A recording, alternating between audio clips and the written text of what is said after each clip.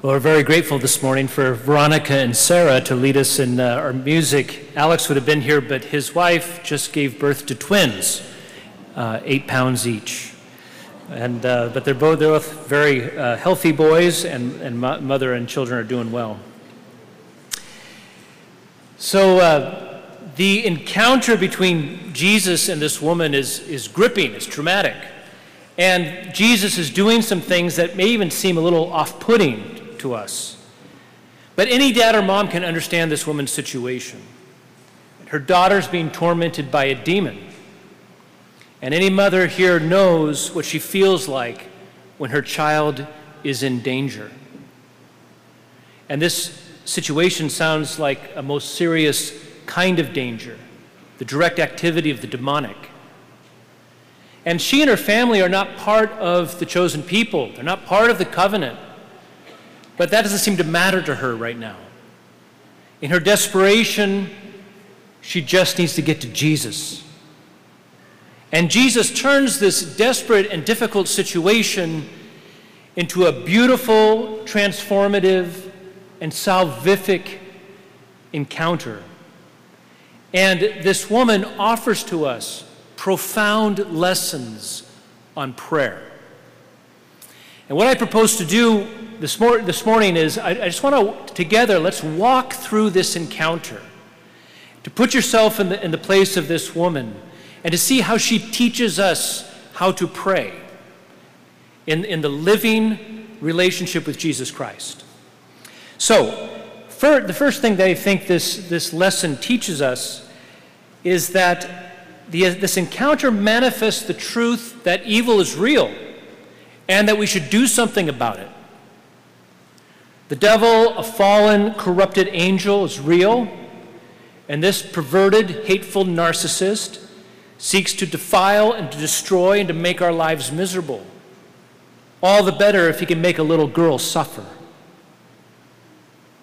In the face of evil, we are not to stand by idly, like a coward. Evil thrives when good people do nothing. We belong to God, and we are to fight evil with him whenever we encounter it.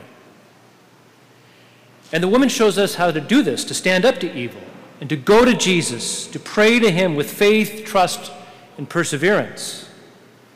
And so what is our reaction when we see evil at work?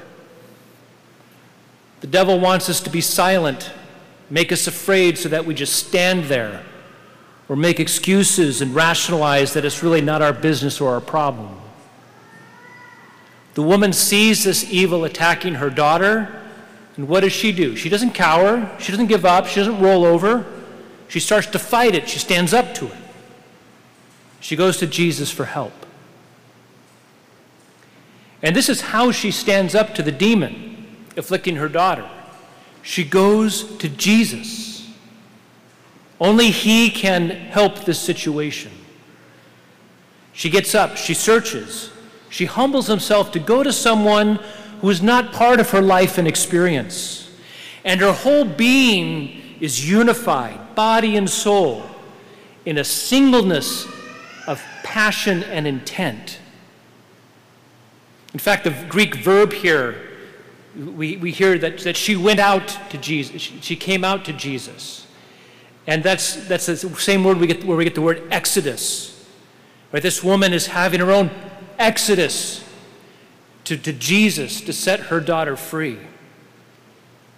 She's willing to try something new, not acting based on her preconceptions or those of her people. And she finds Jesus, and she even embarrasses herself by continually calling out to him. Now again, the Greek text is a little bit more than what we hear in English. We hear, oh, she's calling out to him. Actually, the Greek word here is more of like she's yelling, she's screaming. And the tense of the verb is like over and over and over again. She's being loud and insistent. This is good prayer. We should pray humbly and honestly. The Lord wants a real relationship with us. And he delights in us crying out to him, coming to him with every need, no matter how distressing or even how small or insignificant. He cares for this woman and her daughter, and he cares for us. We matter to him. And what is so attractive and important to notice is this woman's faith. She believes that Jesus can do something for her daughter. She doesn't yet know him as the living God of the universe who has come to set us free from sin and death. But she calls out to him using the messianic title, Son of David. She goes to him with all that she knows so far about him, and somebody has obviously told her about Jesus. That we are to pray in faith, to believe that Jesus is the Messiah, that he is your Messiah and my Messiah, and that he can and that he does want to intervene. So here's this woman teaching us how to pray, to go to Jesus, to be insistent. But then Jesus, and here's where the encounter puts us off a little bit, right? What is Jesus' reaction to her? He seems to ignore her. Have you ever felt that way in prayer? I have. Her impassioned plea is met with divine silence. And one of the great commentaries on the Gospel of Matthew is from Erasmo Levi-Marikakis, and he says this, he says, perhaps the most mysterious and trying aspect of the life of faith is this silence. And the woman simply has to endure it.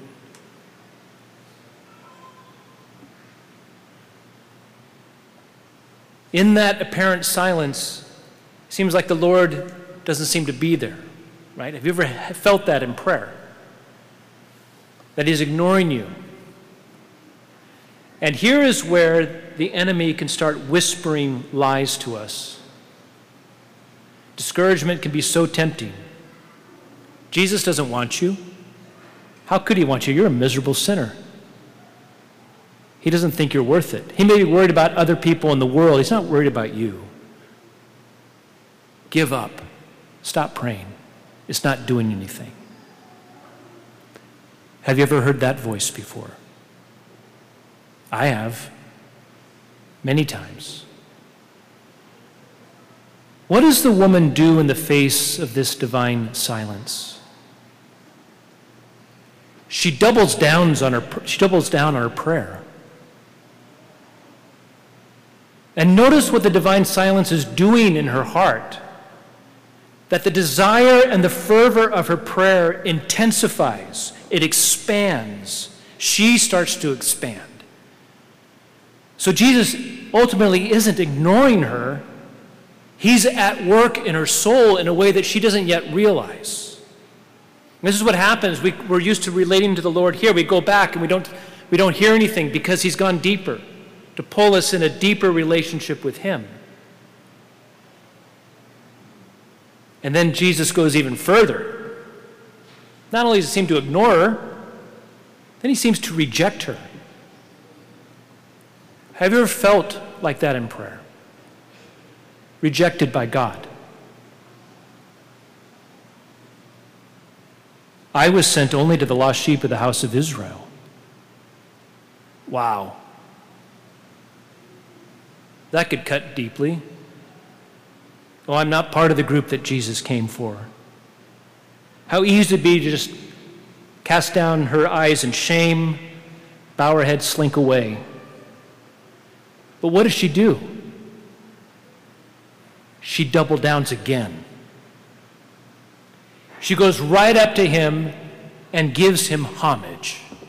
A Gentile, not part of the chosen people, goes up to Jesus in front of him and gives him homage. Such faith In what seems to be divine rejection, she doesn't back down, but she pushes into the darkness of the felt rejection, expressing deep faith and trust in him. Lord, help me. She's speaking from the rawness of her heart. So real. This is great prayer. To cry out to Jesus from the rawness of our hearts. Lord, help me. And again, the Lord is doing something in her soul. And through this apparent rejection, he is again expanding and intensifying her faith. It's like putting weights on the bar at the gym. And this woman is responding magnificently. Then Jesus takes it even another step, going from ignoring her to seemingly rejecting her, and now seemingly adding insult to injury. It's not right to take the food of the children and throw it to the dogs. Ouch. But through these words, he brings her into this vibrant, beautiful, humble expression of faith. Please, Lord, for even the dogs eat the scraps that fall from the table of their masters. Wow. Such perseverance and humility and trust and confidence in him. And then now comes the fruit. Look at what this encounter does. It is transformative for her and for her daughter. Right? He praises her and grants her desire. O woman, great is your faith. Let it be done for you as you wish.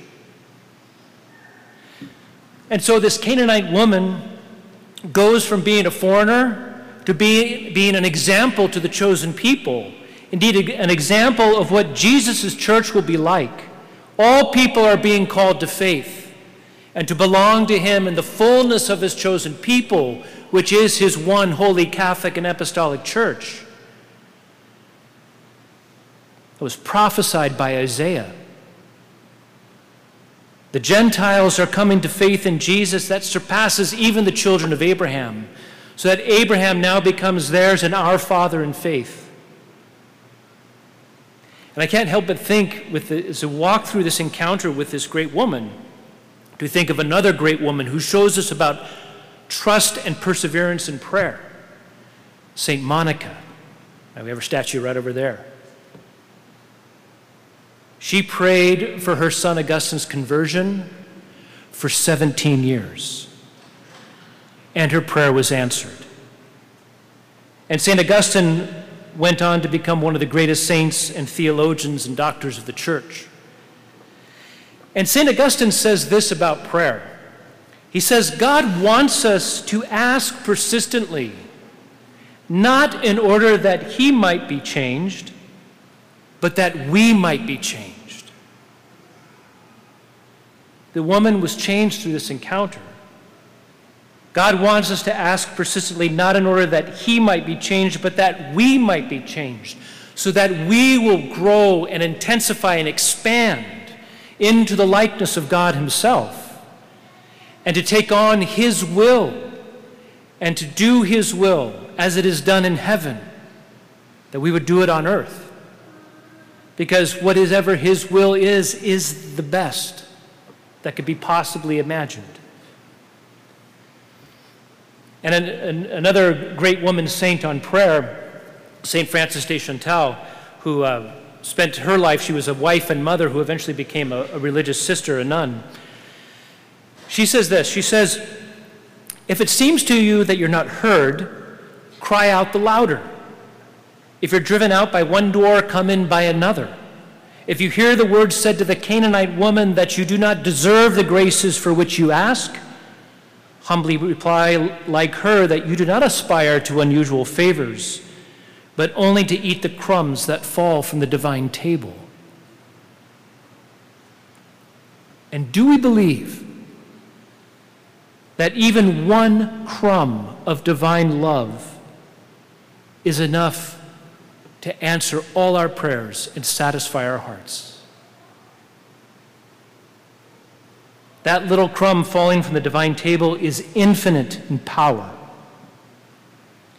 And the Lord doesn't just give us a crumb. He just doesn't give us scraps from the table. What does he give us? His entire self, body, blood, soul, and divinity in the Holy Eucharist. That we bring to Jesus in the Eucharist all of our needs.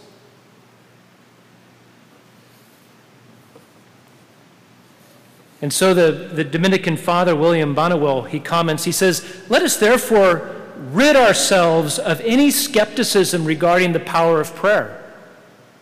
Eternal truth cannot lie, and eternal truth has asserted, 'Ask, and you will receive.'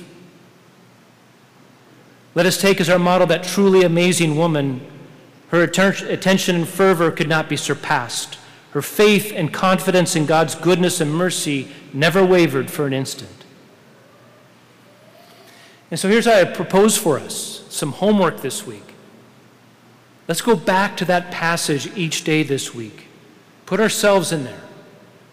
Let this woman teach us that we too would have that transformative encounter with Jesus. That we would stand up to evil, that we believe that Jesus is real, is God, and is your Messiah. Pray in the rawness of your heart with perseverance and never give up. To endure the divine silence and to push with confidence into the darkness, even when you feel rejected. To let Jesus change you through prayer. And he will answer, and the fruit will come forth. So let's let Jesus form us, transform us, and grow into the saints that he desires.